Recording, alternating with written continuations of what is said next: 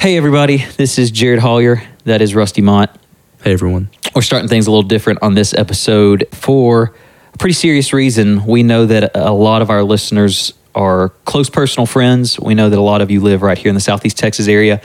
And there was a pretty severe tragedy in our area. We won't go into the details here because we don't want to exclude anyone that might be listening outside of our area. But we wanted to take a few minutes right at the top of this episode to talk about just tragedy in general. The reality is we live and serve and minister in a broken world there's always going to be tragedy. There's always going to be another terrorist attack. There's always going to be another life lost. There's always going to be another just terrible thing happening. And you hate to admit the reality of that, but that's the world that we live in. And so right off the top here for a few minutes, we wanted to talk about the importance of church leaders addressing those things in an appropriate way, making the most of those opportunities to spread some light of the gospel and the goodness of Jesus in those moments, and just talk briefly, I guess, Rusty, about why it's important, and then maybe even how do we do that? How do we delicately address those situations? We don't want to seem tone deaf, and that's the danger of not addressing these issues when they come up in our churches and communities, is we don't want to look like tone deaf leaders. I think there's the risk of losing some credibility, but also missing out on opportunities when we just ignore these things. But we want to do it in a way that's appropriate and delicate. So any thoughts on how to do that? Well, I think the biggest thing that we can be as ministers and churches in the midst of these situations is to, number one, just be there. The old classic ministry of presence. I saw somebody put on social media, and this wasn't even in our area, so it was unrelated to some of the things that we're discussing today, but it's interesting to note that in the Gospel of John, where Jesus shows up to the tomb and Lazarus has died, that his first response is not to immediately go into a theological discourse, but he weeps. Yeah. He grieves with them. He mourns with them. Of course, he then goes on to offer the most important theological truth of all, that he is indeed the resurrection and the life. Yeah. But he doesn't just show up and say, hey, let's unpack what's happening here Right. theologically. But he is just there. He grieves with them. So it's that's important for churches to just be there. Well-known ministry fact is that people won't remember what you said, but they'll remember that you were there in those times of tragedy. No doubt. So like you said, just the ministry of presence is important. So it's been neat for us to see friends and fellow brothers and sisters in ministry, sister churches in our area who have rallied around to support their community and who have been there. And that is a huge, huge thing.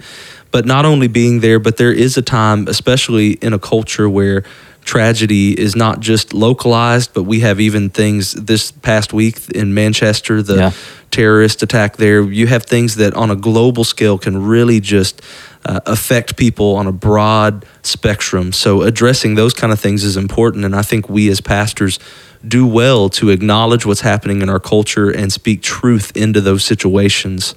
And it's not always easy to do. It can be difficult for us to engage those topics because it is uncomfortable. It does bring, in a weird sense, brings us down to even talk about some of those things. There's a tendency in America to just run over tragedy. Yeah. Do you know what I mean? To just think about our funeral process, especially in the Anglo culture.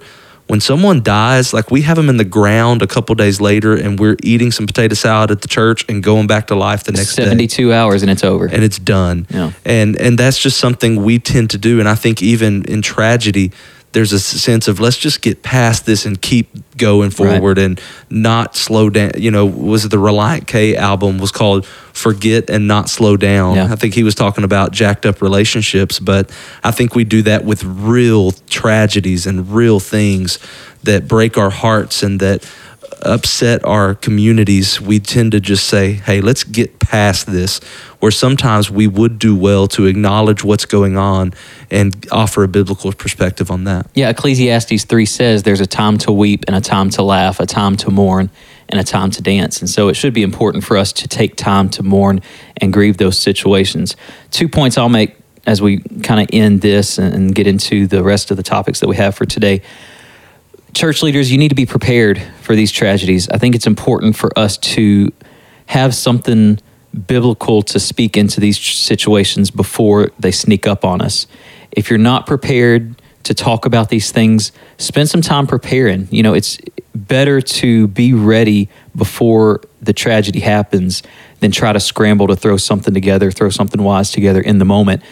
If you're not prepared, at least know how to get prepared. Be a student of the word enough that you know how to get something ready, to pray with people, to say to people, but be prepared. And the second thing I'll say is one of the wisest statements I've ever heard about preaching it was probably Andy Stanley. He's my go-to guy for quotes like this.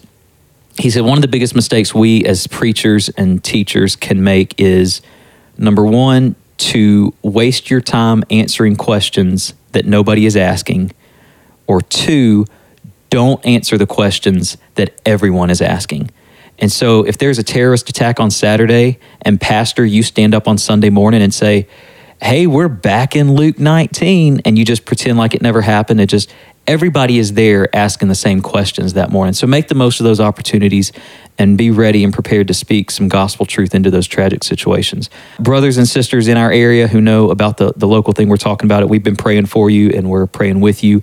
And our job is to keep on holding up Jesus and pointing people toward him. So let's keep on doing that no matter what the circumstances are. And we would be remiss if we didn't just say to our brothers and sisters listening, whether we know you or not, whether you are a vocational minister or just a lay leader in your church serving in ministry, ministry can be difficult, life can be tough, there are real struggles that go on in life, but we just want you to know you're never alone, and you need someone to talk to. And if you don't have anyone to talk to, we offer ourselves to you. Don't ever hesitate to call if you need someone to share with. And just remember, Jesus obviously is always there, but we as your brother and sister in Christ are there with you, so you're never alone.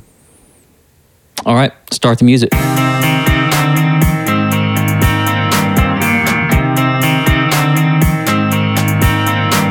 Hey everybody, this is Jared Hollier. That is Rusty Mott. Good day. And this is 1 hour a week, a 30-minute ministry podcast, episode 12. We know that we've already introduced ourselves once, but we'll do it again for the official start of this Baker's Dozen. Official topic. No, wait, that's just regular dozen. It's just a regular dozen. Yeah, just a plain dozen.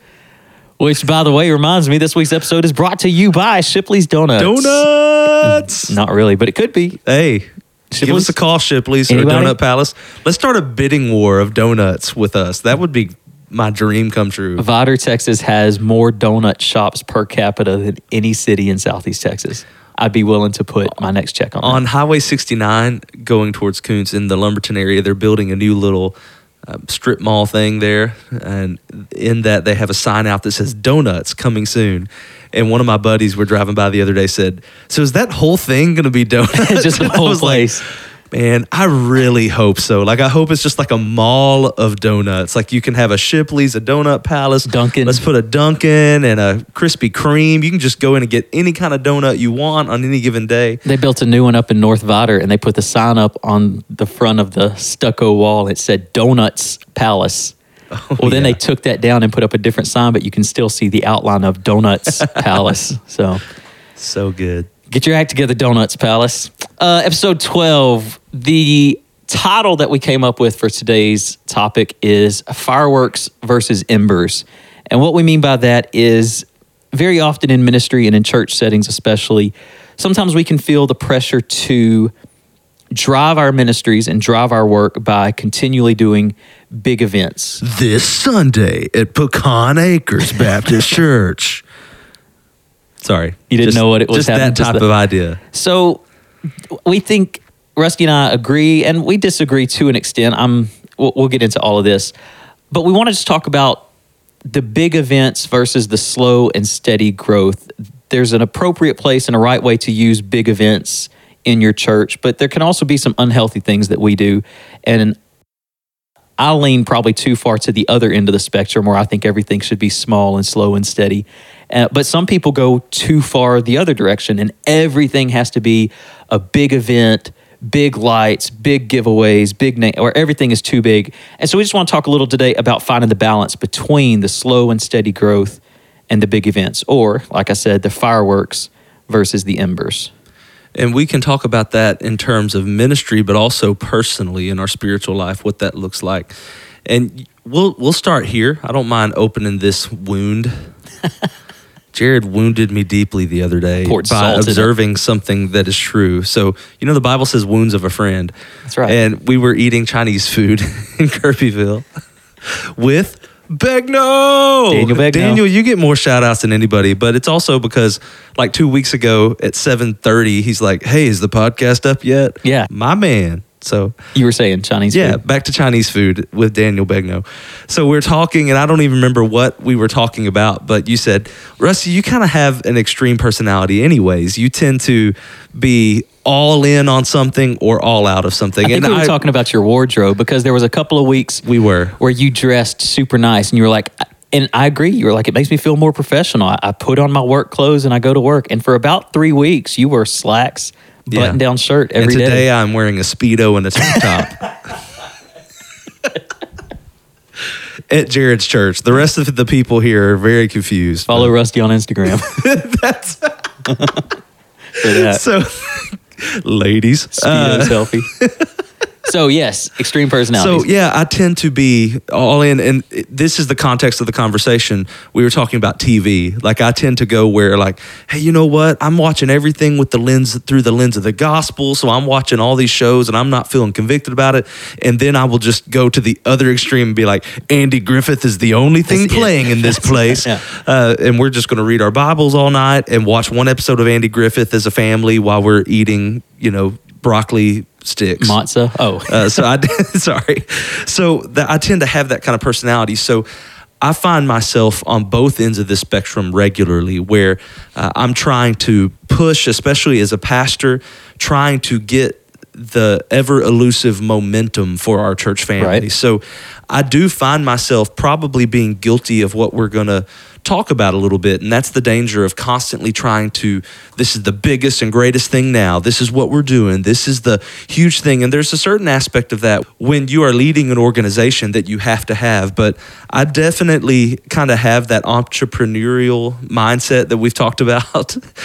Yeah, that's our word, by the way, entrepreneurial. It's your word. Sometimes I can't run say over it. Sometimes, like that time was a little iffy. Like I kind of, did you hear me tap the brakes as I got A to it? little bit, yeah. Sometimes I'm a little bit entrepreneurial. I said it before. It's like a speed bump in the middle of your sentence. Yeah, exactly. So anyways, I do have that mindset. So sometimes I'm trying to push things and make them more awesome than they actually are. Like it's a gathering of, we're going to get together and open up the Bible, but I can make it sound like this is going to be the biggest life-changing event of your life. And then you get there and I'm like, okay, well, let's open up our Bibles to Psalm 19. Well, you said before that church is more of a family than an organization. And I think that's a good, healthy way to think about it, because in your family, you do have big events. We get together at Thanksgiving and we get together at Christmas, but 350 days a year, we just sit around the table with our kids, and some nights we eat cereal and some nights we cook, but it's just the slow and steady bond that we're being built. And I think that's a healthy way to look at church. There's a place for big events and big outreach. A lot of churches do Fall Fest or Bible school or a New Year's event, and that's fine and that's healthy.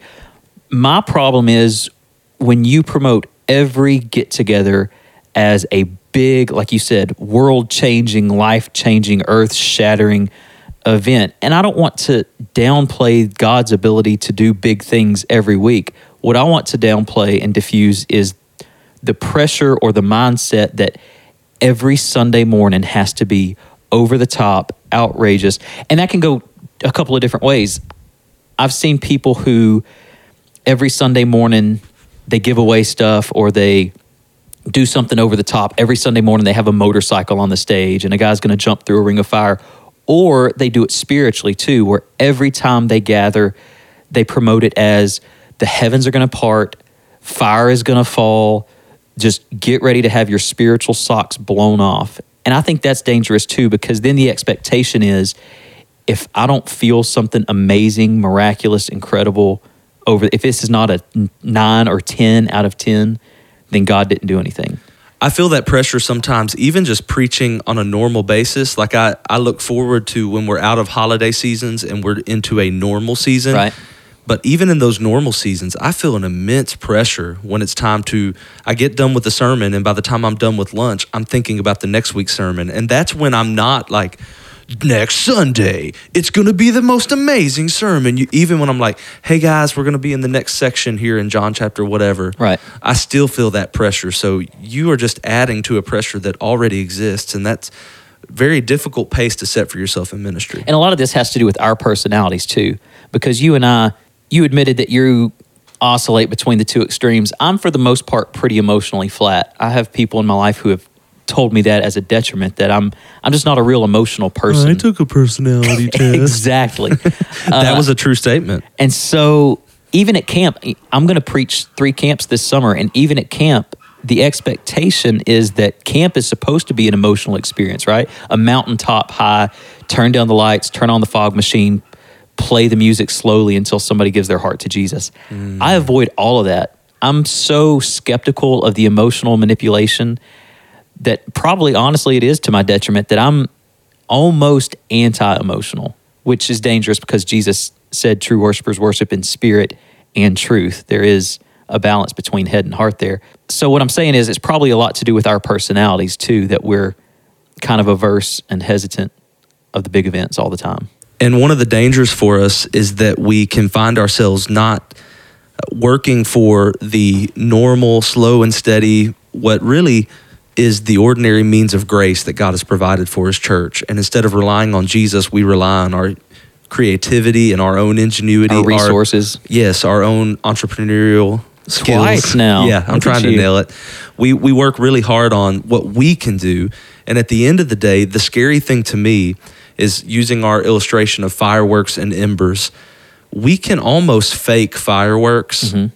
They can be man-made productions that almost, quote, look like God's Spirit at work, but you can't fake the embers. Yeah. You can't fake the slow and steady. It is something that has to be real and genuine. But I think we live in a culture that recognizes the fireworks and doesn't recognize the embers. And because of that, a lot of our churches are just constantly shooting up fireworks. And social media, we've had this conversation, but the highlight reel, man, if you look at Cornerstone's social media presence and my social media and go to Cornerstone's websites, you think, my goodness, that is an innovative, happening, cool place.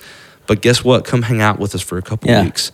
And you'll be like, these guys. And again, I love my church and I'm blessed by my church, but it's easier to make it look awesome than it is to consistently be following Jesus and letting him slowly change us as a church. Yeah, we need to embrace the ordinary because that's where we spend most of our time. And I think that's okay. Again, we're not saying don't have events. We're just saying temper the pressure and temper the desire to have big events and embrace the ordinary. Be willing to stoke the embers more than you shoot off the fireworks. And this does go personally too. Yeah. When we talk about things like camps and disciple nows or revivals, if you get in your mindset because of the church culture that God only moves in big, extreme ways, then what does that do to your personal growth, to your personal discipleship? That if, that means Monday through Saturday, if I don't feel something incredible when I have my quiet time, does that mean the Holy Spirit's not working in my life? And we do a disservice to our church and the lay people in our churches. And again, we have many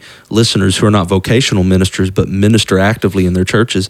If we're not careful, we diminish the ordinary life that God has called many people to. And we live in a culture that celebrates the radical. Again, I'm not anti-David Platt and his book Radical. I don't think anybody is. Yeah, it's a fantastic read, and I think we do need to run everything in our life through the lens of the gospel. And you need to be the best teacher you can be, the best mechanic you can be, and leverage every resource God has given you to make a difference for Christ. That is a radical way to live. And I think that's what David Platt would say is the idea of that book. But there is a sense that you read Radical and you think, well, crud, I guess I need to sell everything in my house and move to Africa. Which, by the way, did you see the Babylon Bee article this week? Of No. Francis Chan? It showed Francis Chan like kneeling on a sidewalk, and the title of the article was, Francis Chan has run out of things to give away. It's so true. Yeah. And you kind of find yourself thinking, well, I am not measuring up because I'm doing that. But I want to just encourage everybody listening and encourage myself that there is a very blessed thing that is happening when we are living for Jesus right in the middle of our ordinary lives. And you may not feel like you're doing anything extraordinary, but God blesses and works in the ordinary every single day. Well, the radical life is just not living like the world. the easy thing to do and the normal thing to do is to not follow Jesus. And so just being a day-to-day follower of Christ is a radical thing to do in our culture. It might not feel like it in our area because Southeast Texas is the buckle of the Bible Belt, and there's nominal Christianity and cultural Christianity all around us. But that is a radical lifestyle, just living day-to-day with the idea of how do I please Jesus today. You're heading the right way with that. There's a book that is interesting that I read a few years back. It's called Ordinary, and the subtitle is Sustainable Faith in a Radical, Restless World, and it's by a guy named Michael Horton. And I want to offer a quote from him that was interesting and helpful for me. He says this: sometimes chasing your dreams can be, quote, easier than just being who we are, where God has placed you with the gifts he has given you. And there is this idea in our culture, and this is back to Rusty, so I'm done with that quote. But there's this idea in our culture that, my goodness, why have you settled for this? Why have you settled for this ordinary, plain life? But my goodness, God has called moms to be moms. God has called small church pastors to be small church pastors. God has called you to serve right where you are at. And listen, he may call you to sell everything and move to Africa. Right. And if he does, you better listen. But in this ordinary life he has called you, you can live in a radical way for him. So in some ways, that is a call not to settle for living in a radical way, what the culture perceives as radical and different, but instead to live for Jesus right where you are, where he's called you, and follow him today and trust that if you're following him today, he's going to lead you tomorrow. So I think what we both are saying is that mountaintop experiences, fireworks, those things are fine as long as they're not necessary. When your personal devotional life or when your church ministry life depends on the success of big events and big mountaintop moments, and you're just trying to live from peak to peak to peak, you're going to wear yourself out, and honestly, you're making an idol of the experience. And instead of just following Jesus day to day through the streets of these small towns, you're trying to live on the mountaintop, and that's just, I think that's unfaithful and dangerous. Yeah, no doubt. I wanted to share with you something from social media that I literally saw this morning. Jared and I have been talking about this for a week now, what we were going to share today and what we were going to talk about on the podcast. Yeah, that's right. We prepare. Believe it or not, this is prepared. This is prepared. So imagine if we were winging it. So our friend Cody Hogden, which I consider Cody a friend. I've only met him once, but we're friends on Facebook, so that counts. Well, in that case, I'm friends with Craig Biggio and Jeff Bagwell. I met them once. My man.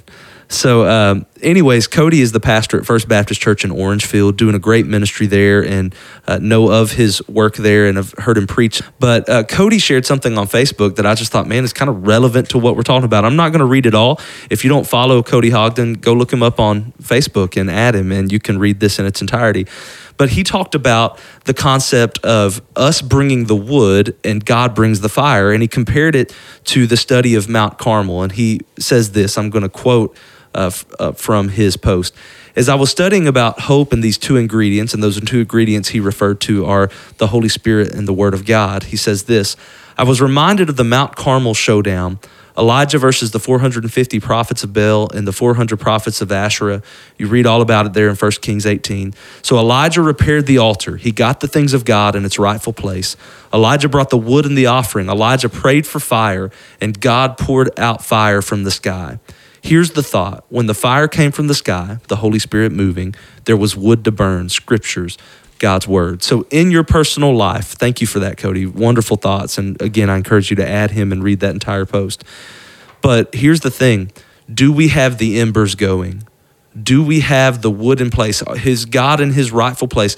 Have we brought ourselves and our lives to his word and submitted to his word? Are we living in such a way on a day-to-day basis that we are ready to experience God at any moment? Lord, let your fire fall down at any moment that you want it to happen. We're ready for it.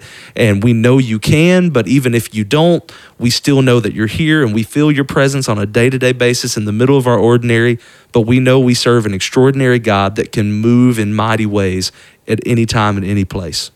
So just an encouraging thought, and I appreciated Cody sharing that and appreciate how the Holy Spirit works. Because again, we've been trying to get the embers going on this conversation, and then the Lord shows up that way through a Facebook post. So it's kind of cool. Up today. God used Facebook crazy. Have you been on Facebook? I do not think the Holy Spirit's there. I also took a quiz and found out that I'm kidding. What kind of ice cream are you? Vanilla. It's got me tickled. In Matthew 17 and also Mark and Luke record the Mount of Transfiguration too. And this just shows that Jesus is not opposed to mountaintop experience because he literally took 3 of his disciples up a mountain. Very often when I do Disciple Nows or youth camps, I will end the week or end the event with this passage of scripture because Jesus took a couple of his disciples up on the mountaintop and he was transfigured before their eyes. And they had this incredible experience where the glory of God shone through and Jesus' clothes were transformed before them and just this incredible, literal mountaintop experience. And Peter sounds like one of the kids at youth camp when he says, Lord, it's good for us to be here. Can't we just, you always get to the end of youth camp and there's always somebody that says, I wish we could just stay here another week. And the counselors are like, no, you don't. Let's go home. You kids stink. But Peter is that guy. And he says, Lord, it's good for us to be up here. Can we just stay up here forever on this mountaintop where the glory of God is shining and we've had this incredible encounter with God? And he says, well, let's build some shelters and we'll stay up here forever. And Jesus says, nope. And they go back down the mountain. And if you remember the story, when they get back down to the bottom of the mountain, the other disciples are there bickering with each other, and they've been trying to cast this demon out of this little boy, and they can't do it. So they go down from the mountain and do the work of ministry. They settle an argument among the other disciples. They cast the demon out of this boy, and they just kind of keep on living life. And so Jesus is the one that brought them up to the mountain, and he's the one that revealed the glory of God to them up there. But then when they said, can we just live up here?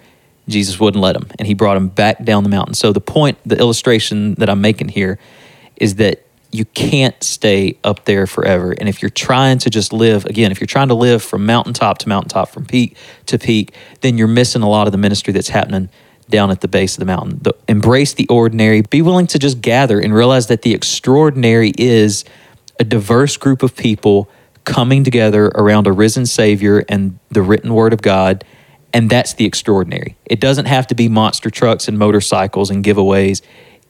The extraordinary thing can be that we are one in Christ and we serve a risen Savior and we have the written Word of God to study together. So brothers and sisters in ministry, please be faithful where you're at. And we know God is doing some really cool things in and through you in your ministry. Some of them may look like radical, extraordinary firework moments that the Lord provides, and praise God for those. They always encourage us. But if you are not in that season right now and you feel like you're just kind of keeping everything going in a normal and ordinary way, can I just say praise God for you and your faithfulness. Keep going. Again, we say this regularly in almost every conversation we have. This thought comes up, but success in ministry is not defined by numbers, fireworks, and how impressive you are to your peers. Success is defined by faithfulness. So stay faithful, continue to work hard and labor for the work that God has put you in, and we know that you are doing great things. Stoke those embers. Keep them going. Follow him on Twitter. He's at Bro Rusty Mott. When you're walking in the dead of night. Follow me on Twitter. At Jared Hollier. Follow us on Twitter. When your hope is at Hour a Week Pod. We have a Facebook page and a website. Got a little Michael W. Smith there. We have all kinds of stuff. Just follow us, track us down. We hope to hear from you soon. We're not going to do that again. We do appreciate, leave it in there. We appreciate all of the comments and feedback, especially this week. We got a lot of feedback on last week's episode. We're not going to leave that. Yeah, we're not going to leave. We're not going to leave me singing "Keep the Candle Burning." It was great, and we're leaving it. We're not leaving it. Hey, remember 2 weeks from this episode, we're going to be taking a personality test. Episode 14 will be our personality test episode. Boom. And so take the Myers-Briggs or the Enneagram or something like that. We've already got some people sending us their results. And so we're going to talk about those personality types on episode 14. So take those tests, send us the results, and we look forward to hearing from all of you guys and gals listening about your messed up personalities. We're sure that you are just as strange as we are, and we look forward to having written evidence of that. No doubt. Hey, do you think we sound good today? I do. You know why we sound good? Ed. Is this Pat O? Is this Pat O? Is this Pat O, man? I don't know, but he's the man with the plan, and he's got it for show. Oh! And this is why we talk and not rap. Don't hate on my rap game. Cue the music. Let's get out of here. My rap game. Okay. So yeah, that's it. And then if I'm gonna sing "Keep the Candle Burning," you've got to let me say let me do. Say drop the mic. What is happening? I'm say getting drop the choked up. mic. Drop the mic. Well, let me tell